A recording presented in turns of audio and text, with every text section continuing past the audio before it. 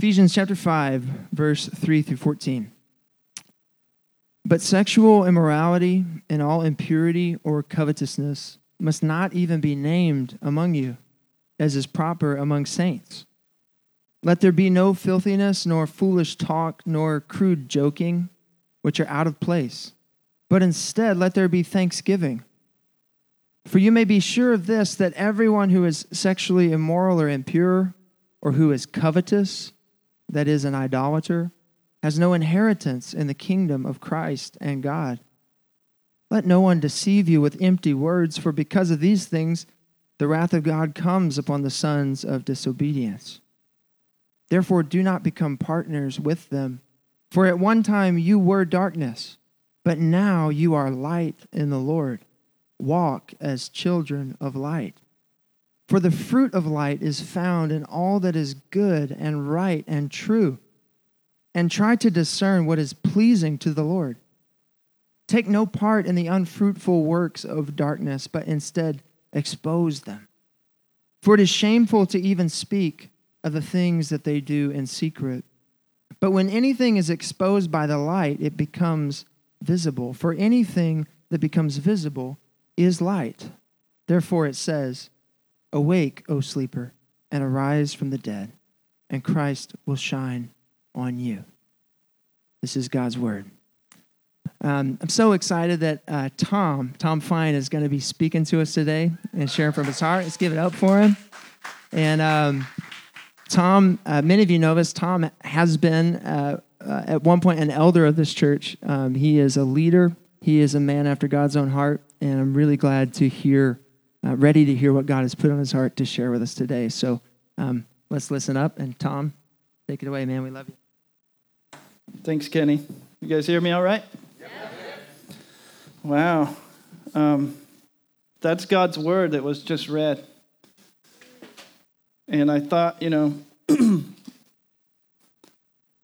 it's a heavy word. Amen? When I first read the passage, when Vince asked me to preach today, I read through it and I was like, oh, I get it. This is a well-timed absence by Vince and Kenny because they didn't want to preach on this topic.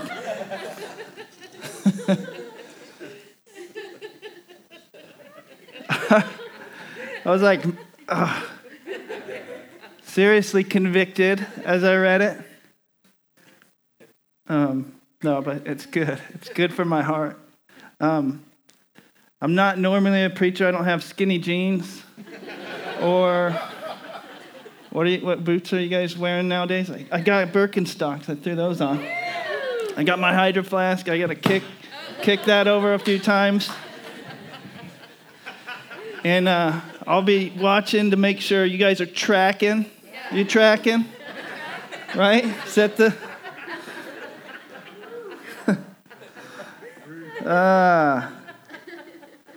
but seriously, the passage, I get to speak about sexual immorality, something I've struggled with. How many of you guys have struggled with sexual immorality? Raise your hands, men, women. Just everybody raise your hand.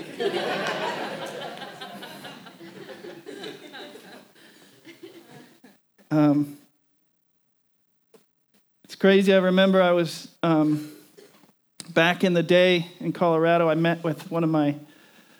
was in a kind of a home group type thing. I met with one of the leaders, and I had built up this courage over the course of months to tell someone that I had was struggling and having an issue with pornography.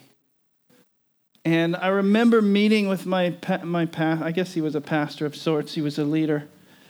And I was crying, and I'm telling him this struggle, and I'm just looking for someone to share that with, to share that burden, to help shepherd me out of that darkness. And I remember he laughed and he said, it's probably just something all of us men are just going to struggle with until Christ returns. And I was crushed. I was crushed.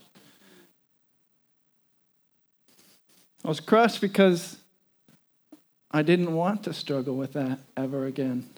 I wanted Jesus to take that struggle from me.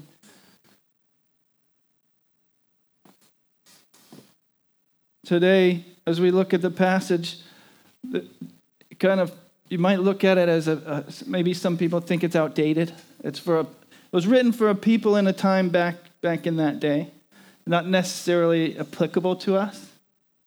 Or you might think that it's one of those passages in God's scripture that's a mystery, a gray area, where theologians debate what it means. Does it mean this or that? Or you might actually look at the scripture and you might define those terms: impurity, sexual impurity, immorality, covetousness.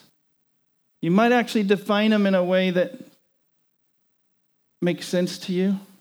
Like, here's an example. Yeah, I'm sleeping with my girlfriend, but it's not sexually immoral. I love her and she loves me. And I plan on getting married to her. My love is pure. It's not immoral. Maybe you think that.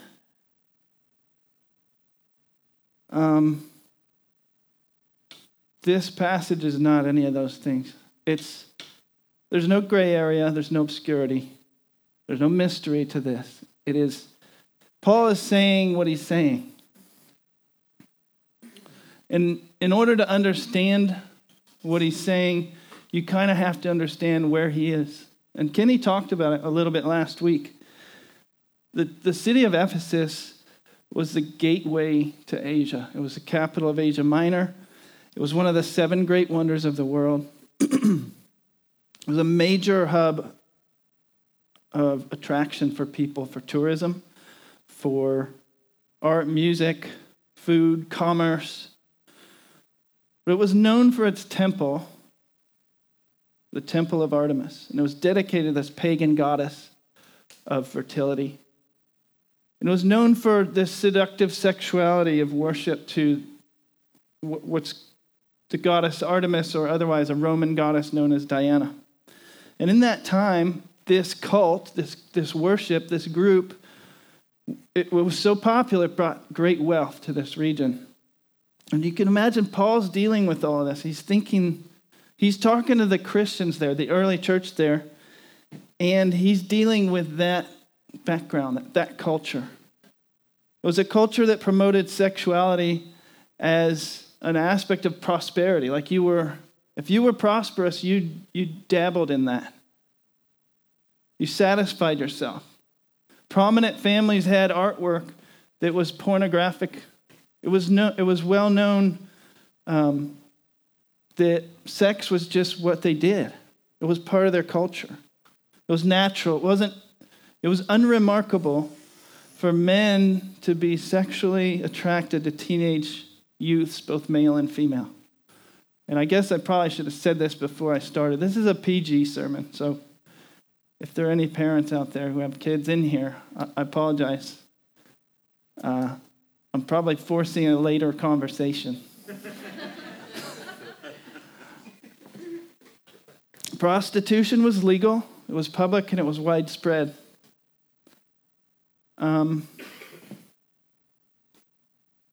There was no real moral censure. In fact, in that same century, in that time period, there was a Roman orator named Marcus Cicero, and he said this: if there is anyone who thinks that young men should be absolutely forbidden the love of courtesans, that's basically a male or female escort, he is indeed extremely severe. I'm not able to deny the principle that he states, but he is at variance not only with the license of what our own age allows, but also with the customs and concessions of our ancestors. When indeed was this not done? When did anyone find fault with it? When was such permission denied? When was it that which is now lawful was not lawful? And last week, Kenny went through chapter 4 and into the beginning of chapter 5, and he talked about being called to live differently than those Gentiles, right? He contrasted this Gentile living, sexual immorality and impurity, with people who are light livers, the Christians there. And you think about this, Paul is talking to a bunch of people who have been doing this. This isn't weird for them. The only thing that's weird for them is he's saying, this has been your norm, but don't let it be anymore. He talked about putting off your old self, being made new, and putting on a new self. And he ends last week with that passage, Ephesians 5, 1 and 2. Therefore be imitators of God as beloved children, and walk in love as Christ loved us and gave himself up for us, a fragrant offering and sacrifice to God. It's often said we're human beings, not human doings. This language that we're starting off this chapter with is 1 and 2. It's identity language, saying this is who you are. Paul last time said, these are some, don't partake in these things because this is who you are. And this week he's saying, this is who you are. And then he's calling them to something deeper.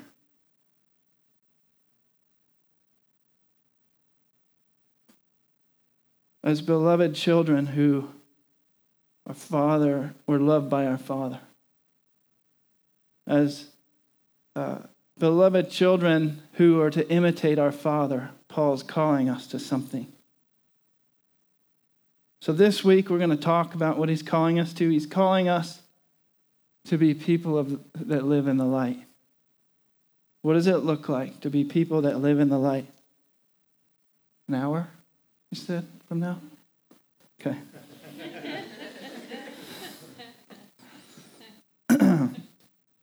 So he ends reminding of identity. Ephesians up through chapter, all the way 1 through 4. We're constantly reminded of our identity in Christ, what Christ has done, what that makes us.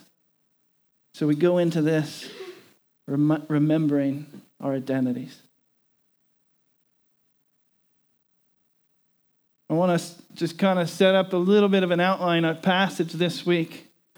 The question I ask is, all right, how do we live as people of the light? And I think there's two things. Repent and believe. So I get to talk about sex and repentance. What a great combination to have to deal with in a sermon. Popular after this, I'm sure. And I think these are key to what Paul's calling us to. And I got to maybe qualify what I'm saying in the sense that there's probably a lot more to this passage. I'm not saying all it does is talk about repentance and belief. These are the two things that as I was studying, I think God put on my heart, obviously for me, but also for New City.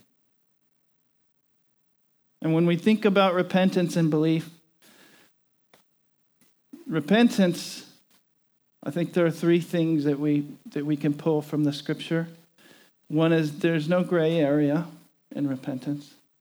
There's no gray area. Two, repentance brings freedom. And number three, repentance has to be honest. It's got to be true. And belief, I think there are two things that we're going to talk about through the scripture today. Is one that God's trustworthy. You can trust him. And the second thing is his way is unmatched. It's unsurpassed. There's nothing better than what his way is. And I love that Paul, in this passage, he sets a bar, right? Last week, he's like, don't do these things. This week, he's saying, don't even think about them. Don't let it be on your mouth. Don't be named among you. Don't let it be even, it's one thing to go have an affair or have sex and partake in what the culture is doing, but he's telling the Christians of this time, don't even let it be named among you. There's no gray area. Last week, I remember sitting in the chair, listening to Kenny, thinking this. It's funny. It's pretty sad. I was thinking, all right, I got this. I'm doing pretty good. I'm not partaking in any of these things, like that Paul was telling him. And then as I read this week, I was like, oh, yeah, I'm not so good after all.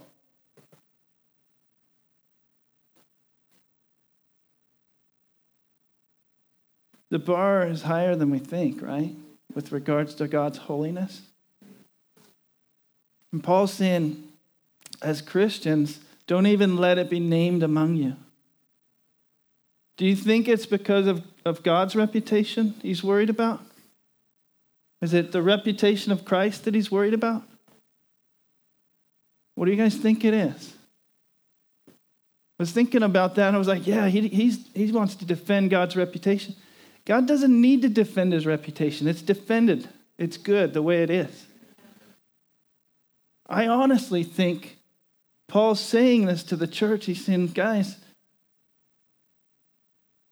I don't want your reputation to be bad because there are people that need Jesus. And if they see you guys partaking in this, they're never going to come. You're going to be just like the culture.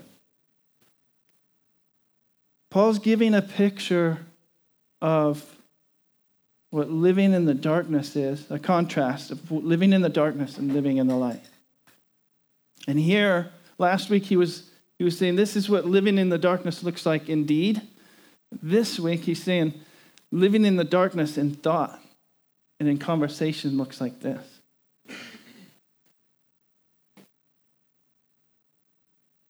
Not just the deeds of immorality, but the thoughts and the feelings and the stuff inside. There's no gray area with repentance. It's either Gentile living or what's the word he uses in verse 4, the last word. It's an odd thing that he uses this word. Don't let sexual immorality be named among you or covetousness. No filthiness or foolish talk or crude joking, because those are out of place. But what? Thanksgiving. You think about it, it's the idea of sexual immorality, covetousness, filthiness, foolish talk. What does it do? It serves who? It serves yourself.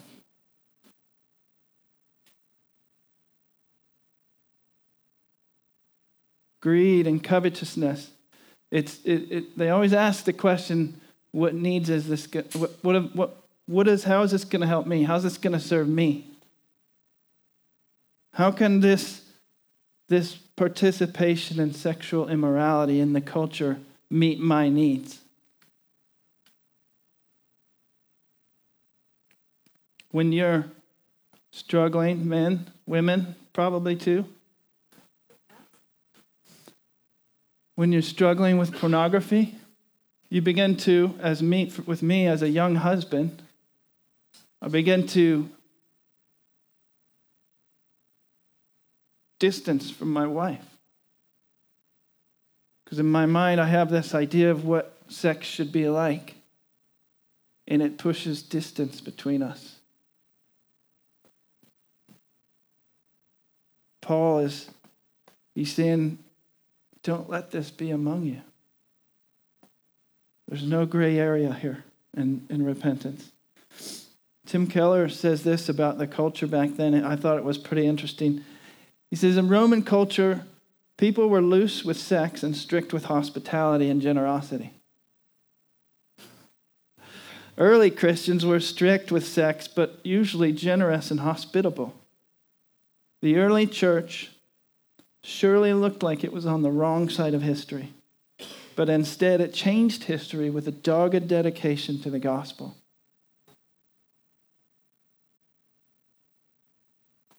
Repentance brings freedom too.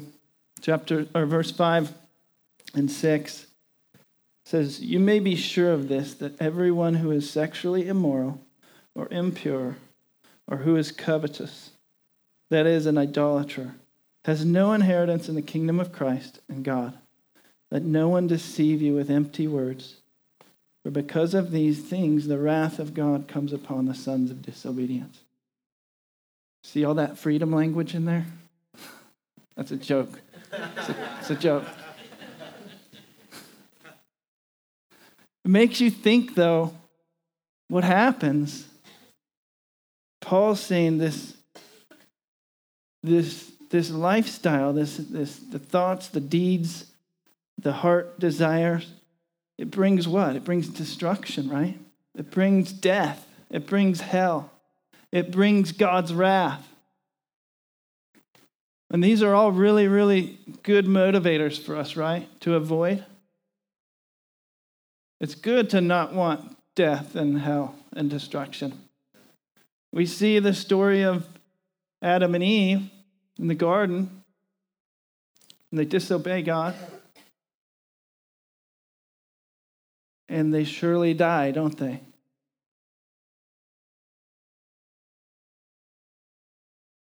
All of these things that Paul's showing and talking about and describing here describe slavery. They describe a false satisfaction. They describe a prison. They describe bondage and chains.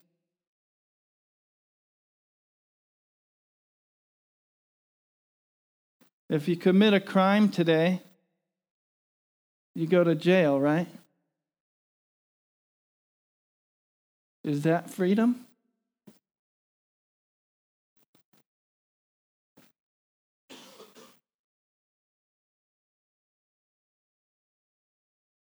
Before sin in the garden, the Bible says Adam and Eve walked in the cool of the garden with God. They lived life to the fullest. There was a freedom. There was a freedom of, they had the job of stewarding the earth, just the little job of stewarding the earth and having dominion over it, right? Stewarding the earth. They named the animals, stewarded the earth. It's a big job.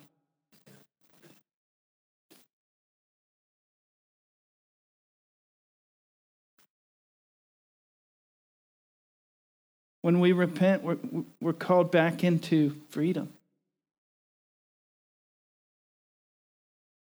Repentance brings freedom to be on mission that God's called us to be on, to do His work, to spend His resources. I love it in Ephesians 1:11, this idea of kind of contrast what Paul's saying in this verse about inheritance. Ephesians 1:11 says, "In Him we have obtained an inheritance."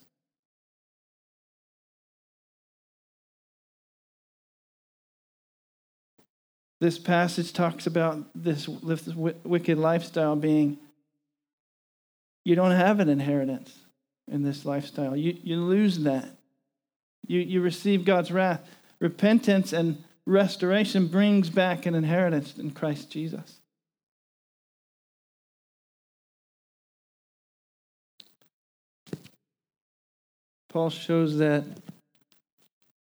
Thirdly, Paul shows that repentance has to be honest. In verses 8 through 11, well, in the whole passage, Paul uses a term for light or visibility or darkness 12 times. Light, darkness, secret, expose, visible, shine. Verse 8 through 11 says, "For at one time you were darkness, but now you are light in the Lord. Walk as children of the light, for the fruit of light is found in all that is good and right and true. And try to discern what is pleasing to the Lord. Take no part in the unfruitful works of darkness, but instead expose them."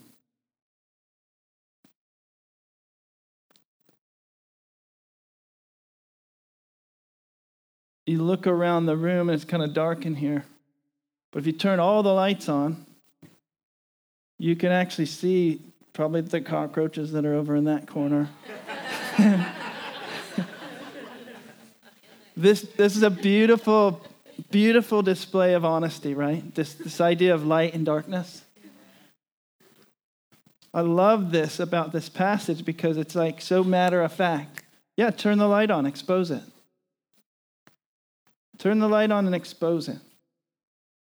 James 5:16 says, therefore confess your sins to one another and pray for one another.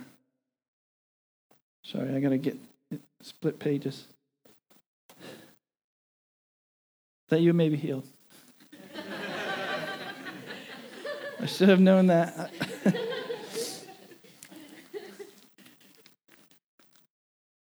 Bringing our sin to light. It's got to be honest. When you confess your sins, you shine a light on the darkness of your heart. I remember I was in college. I lived with 4 other guys. And I remember when I first met these guys, I was kind of new to the whole area. And I started talking to them, and they're, you tell a little bit of your story, and you tell them who you are. At the time, I really wanted to impress them. And I started telling them that I did traded in commodities. It was crazy. I don't know why I did that. It was stupid. I wanted them to like me. And I don't even know why I chose that, but I had read about it, and I was like, yeah, I traded in commodities. I'm a pretty big deal. And for like 3 months, they thought I was this commodities trader. And I mean, some of my roommates were like, oh, I got some money. I want you to trade for me. And I'm feeling the heat of like, I can't. I've never done it. I just read about it.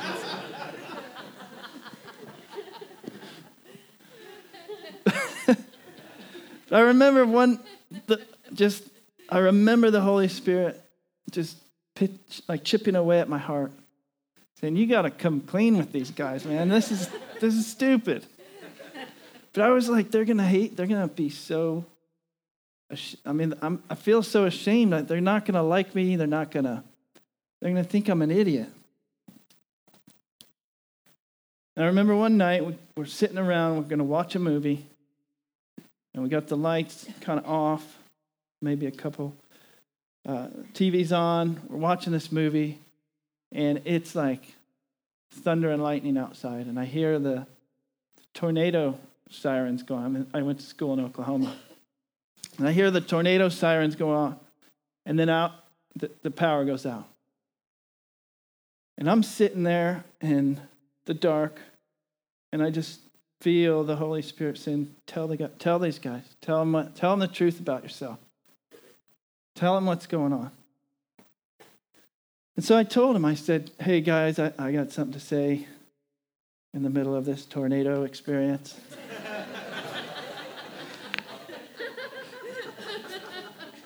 I said, I haven't been entirely honest with you guys. I'm not a day trader. I've never traded commodities. The whole thing was made up.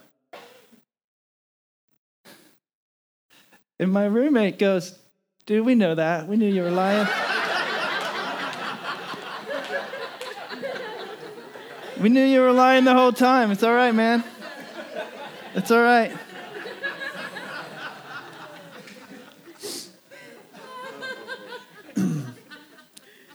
He said, we love you. We know God's changing your heart. We can see that.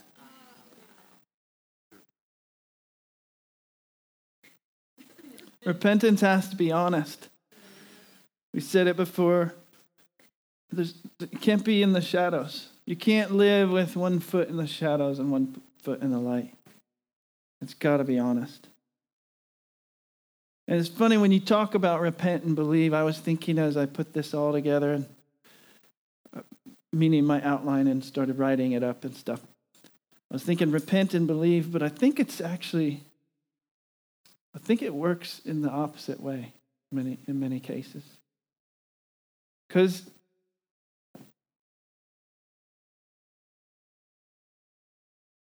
if I don't believe, I'm not going to repent. This is a nuisance.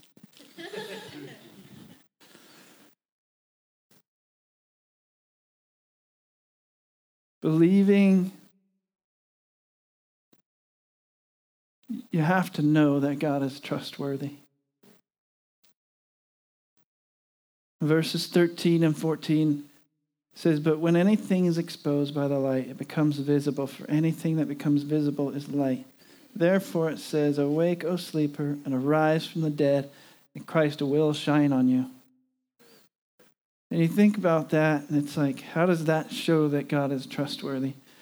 If you turn the light on, it's going to make everything, it's going to reveal everything. That's how trustworthy God is in dealing with our hearts. That's how trustworthy he is in doing what he said he was going to do. It's as certain as the light is to shine everything. It's as certain as that last part that says Christ will shine on you. It's not an if, he might, he may, he will. God is trustworthy. There's a cool book I've read in the past, and I've kind of become reacquainted with. It's called The Cure. And in this book, it's an allegory of this Christian's walk and journey.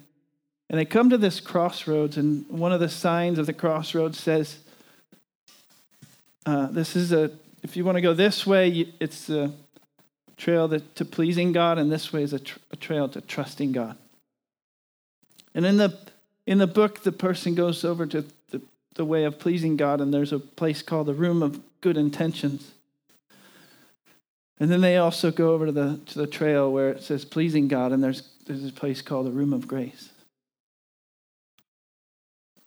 And in the Room of Good Intentions, there's a banner that says, striving hard to be all God wants me to be.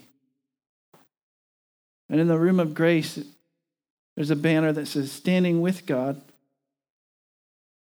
my sin in front of me, working on it together. And the character in the book goes from one to the other and gets to the Room of Grace, and they come to this epiphany, I guess. And this is what they say. Before, God was always over there on the other side of my sin, obscured by this mound of trash between us. But now I realize he's here with me on this side.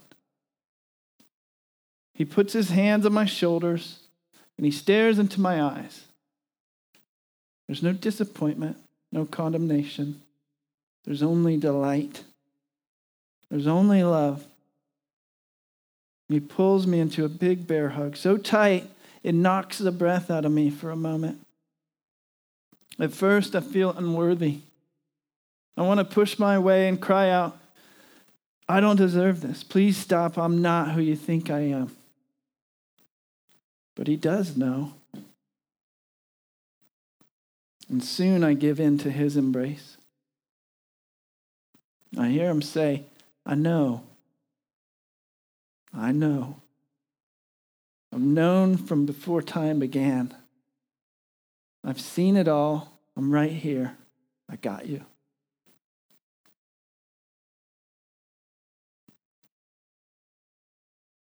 God is trustworthy.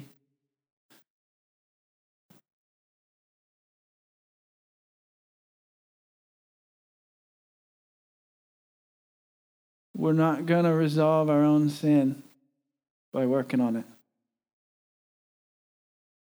And more right behavior plus less wrong behavior doesn't equal godliness. You can trust God because, one, you've been made new in Christ Jesus. And two, you can trust him because he's sealed you with his very Spirit.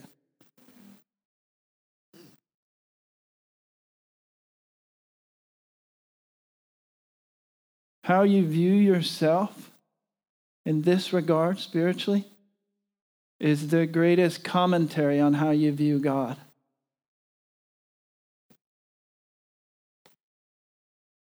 If you don't believe that he has made you new or that you are sealed by the Holy Spirit, it will affect everything.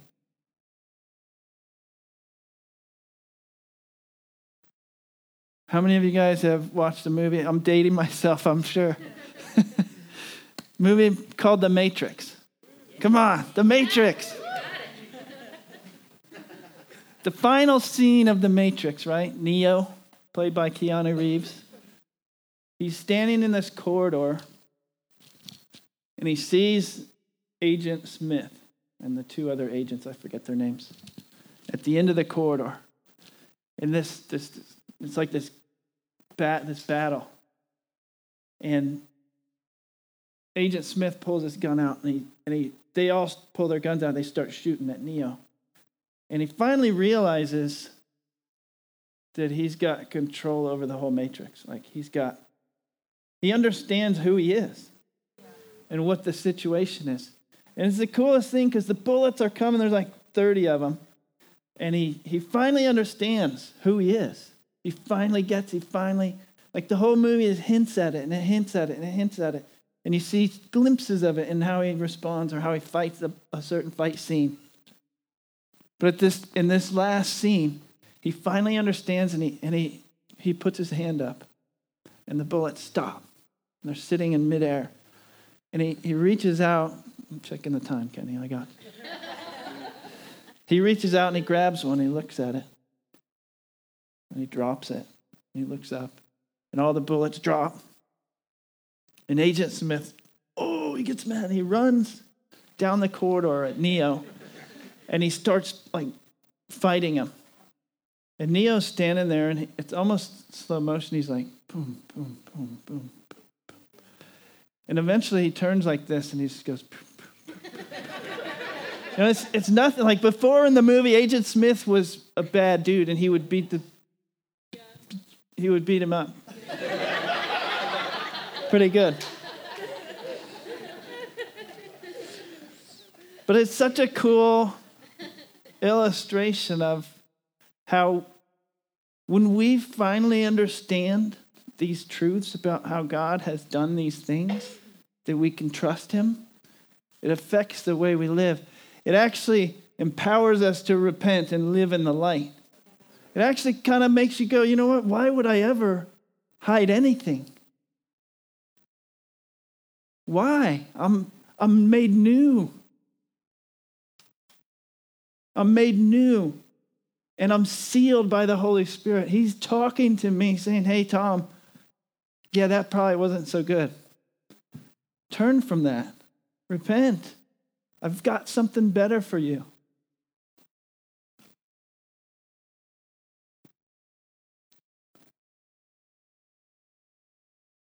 Second Corinthians 5:21 says, for our sake, he made him to be sin who knew no sin, so that in him we might become the righteousness of God. Jesus accomplished this already. We're not perfect. He's making us perfect. He's sanctifying us, drawing us to sanctification, to holiness, making us holy. We are given the righteousness of Christ. From the moment you trust Jesus, you have been made right with God. You're no longer who you were, even on your worst day. Philippians 1:6 says, I'm sure of this, that he who began a good work in you will be faithful to complete it, or will bring it to completion in the day of Jesus Christ. You can trust God. He loves you too much to let you just stay where you are. He loves you too much. Romans 8:1 says, there is therefore now no condemnation for those who are in Christ Jesus. There's nothing to be ashamed of. To live in the light, to walk in the light. In John 6:39, I love this. This has helped me so much over my Christian walk. It says, and this is the will of him who sent me, that I should lose nothing of all that he has given me, but raise it up on the last day. so glad for that. He can be trusted. He can be trusted. And kind of finally, as we wrap this up, his way is so much better. It's so much better. There's a book that I've kind of read over the years multiple times. It's called Desiring God by a pastor named John Piper. And he says it this way. He says, I know of no other way to triumph over sin long term than to gain a distaste for it because of a superior satisfaction in God. God is most glorified when you are most satisfied in him. C.S. Lewis says it too. He says it this way. He says, sorry, I didn't memorize it.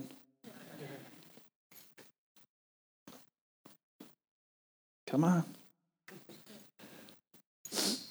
He says, our Lord finds our desires not too strong, but too weak.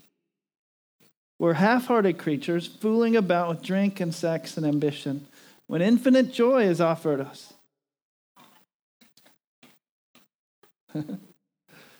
It is an emergency.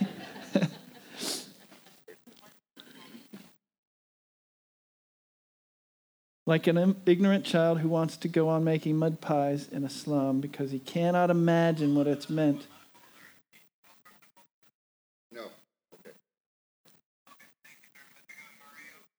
Yeah. Yes. We're all okay.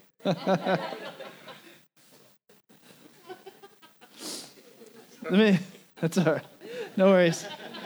Let me read that again. C.S. Lewis says it this way. Our Lord finds our desires not too strong, but too weak. We're half-hearted creatures fooling about with drink and sex and ambition when infinite joy is offered to us. We're like an ignorant child who wants to go on making mud pies in a slum because he cannot imagine what is meant by the offer of a holiday at sea. It's crazy that he compares it to a child. How many of you have children? How many of you know that if you offer your kids a piece of candy today or 10,000 boxes of candy tomorrow, what are they going to choose? Am I wrong? We are like children. We have such a narrow vision of what satisfies. I can look back to just high school, early college, growing up, becoming an adult. I can remember wanting things like, oh, if I could just have that really cool watch that I saw, life would be awesome. If I could just buy that Honda CRX, that was the car back then, I was like, oh, I have to have this Honda CRX. It's so cool.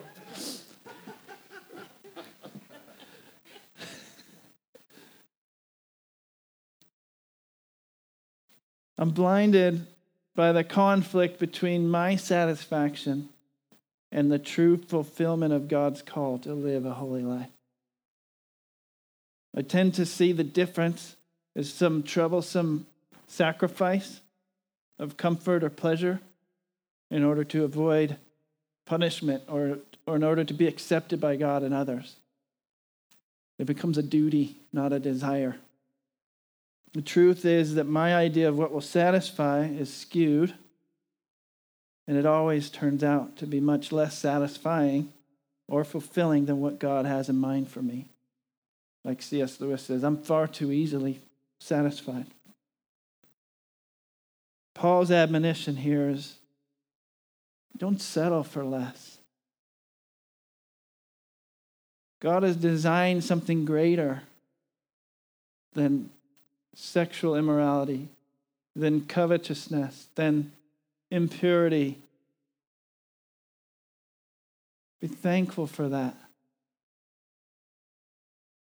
His design for how things work and how we are to function, his design's infinitely more satisfying. And it's infinitely more fulfilling than what we usually pursue. So for New City today, I think Paul is saying, look, guys, if you even talk and think about this stuff, it's sin. It's sin. You can't justify it. There's no gray area. The good news is, bring it to the light. You're forgiven. You're made new. And I'm marking you with the Holy Spirit to live in pursuit of something that's way better than that anyway.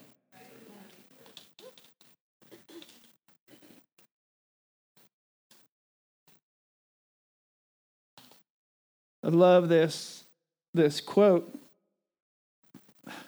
from that book, The Cure. It says, what if there was a place so safe that the worst of me could be known, and I would discover that I would not be loved less, but more in the telling of it.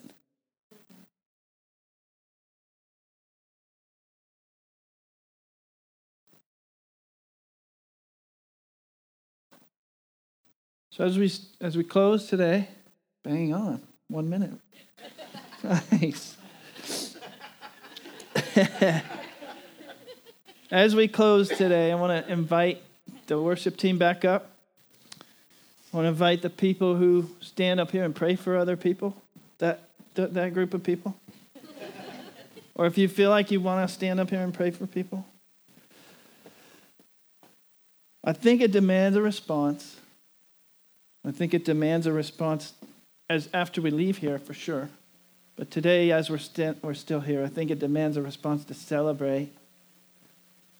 Not that we can do anything, but that something's been done for us that we can embrace. We can come and take communion where we've got the bread and the wine and the bread that, first the bread that represents the broken body of Christ who was broken for our trespasses, and the blood that washes us. My mic. Is that good? Sorry, it sounded like it went out. The wine represents his blood that washes us clean and makes us clean. And as we take communion together, I want to invite you not to just do it by yourself. I want to invite you to ask the question, who do I trust to know the hard and vulnerable things about me right now as I go and take the bread and the wine and remember Jesus? How can I confess? Who can I talk to? Or who is God putting on my heart to go and have communion with today? I want to invite you to do that. Obviously, it's not a mandatory thing, but I think it'd be a good thing for us to do.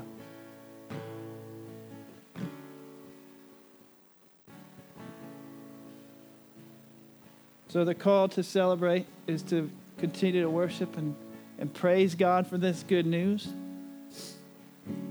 The call is to come and repent, confess to one another,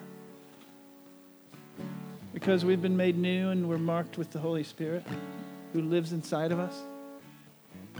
And the call is to come and take communion in remembrance of what Jesus did, as he said, do this in remembrance of me. Let's pray.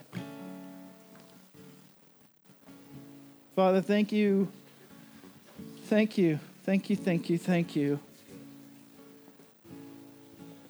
That you're good. Thank you that we can trust you.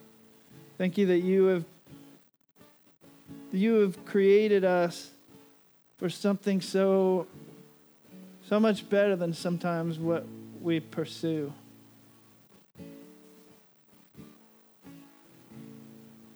Jesus, thank you for dying on the cross for us, for giving your life for us, that we might be made righteous, that we might be reconciled to the Father.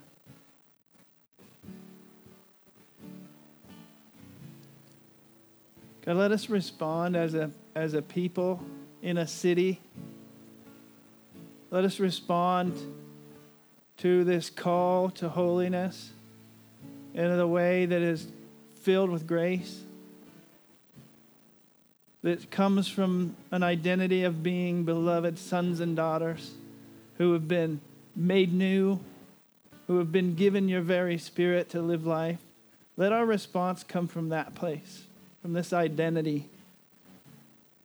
And let the motivation be, God, today and going forward, let it be a motivation of wanting so much more than what this world has to offer.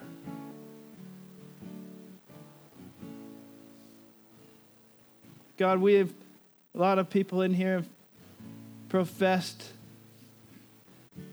the name of Jesus for their salvation, but I'm asking, God, that we would be able to say, Jesus, you're my treasure. You're my hope. You're what I value the most.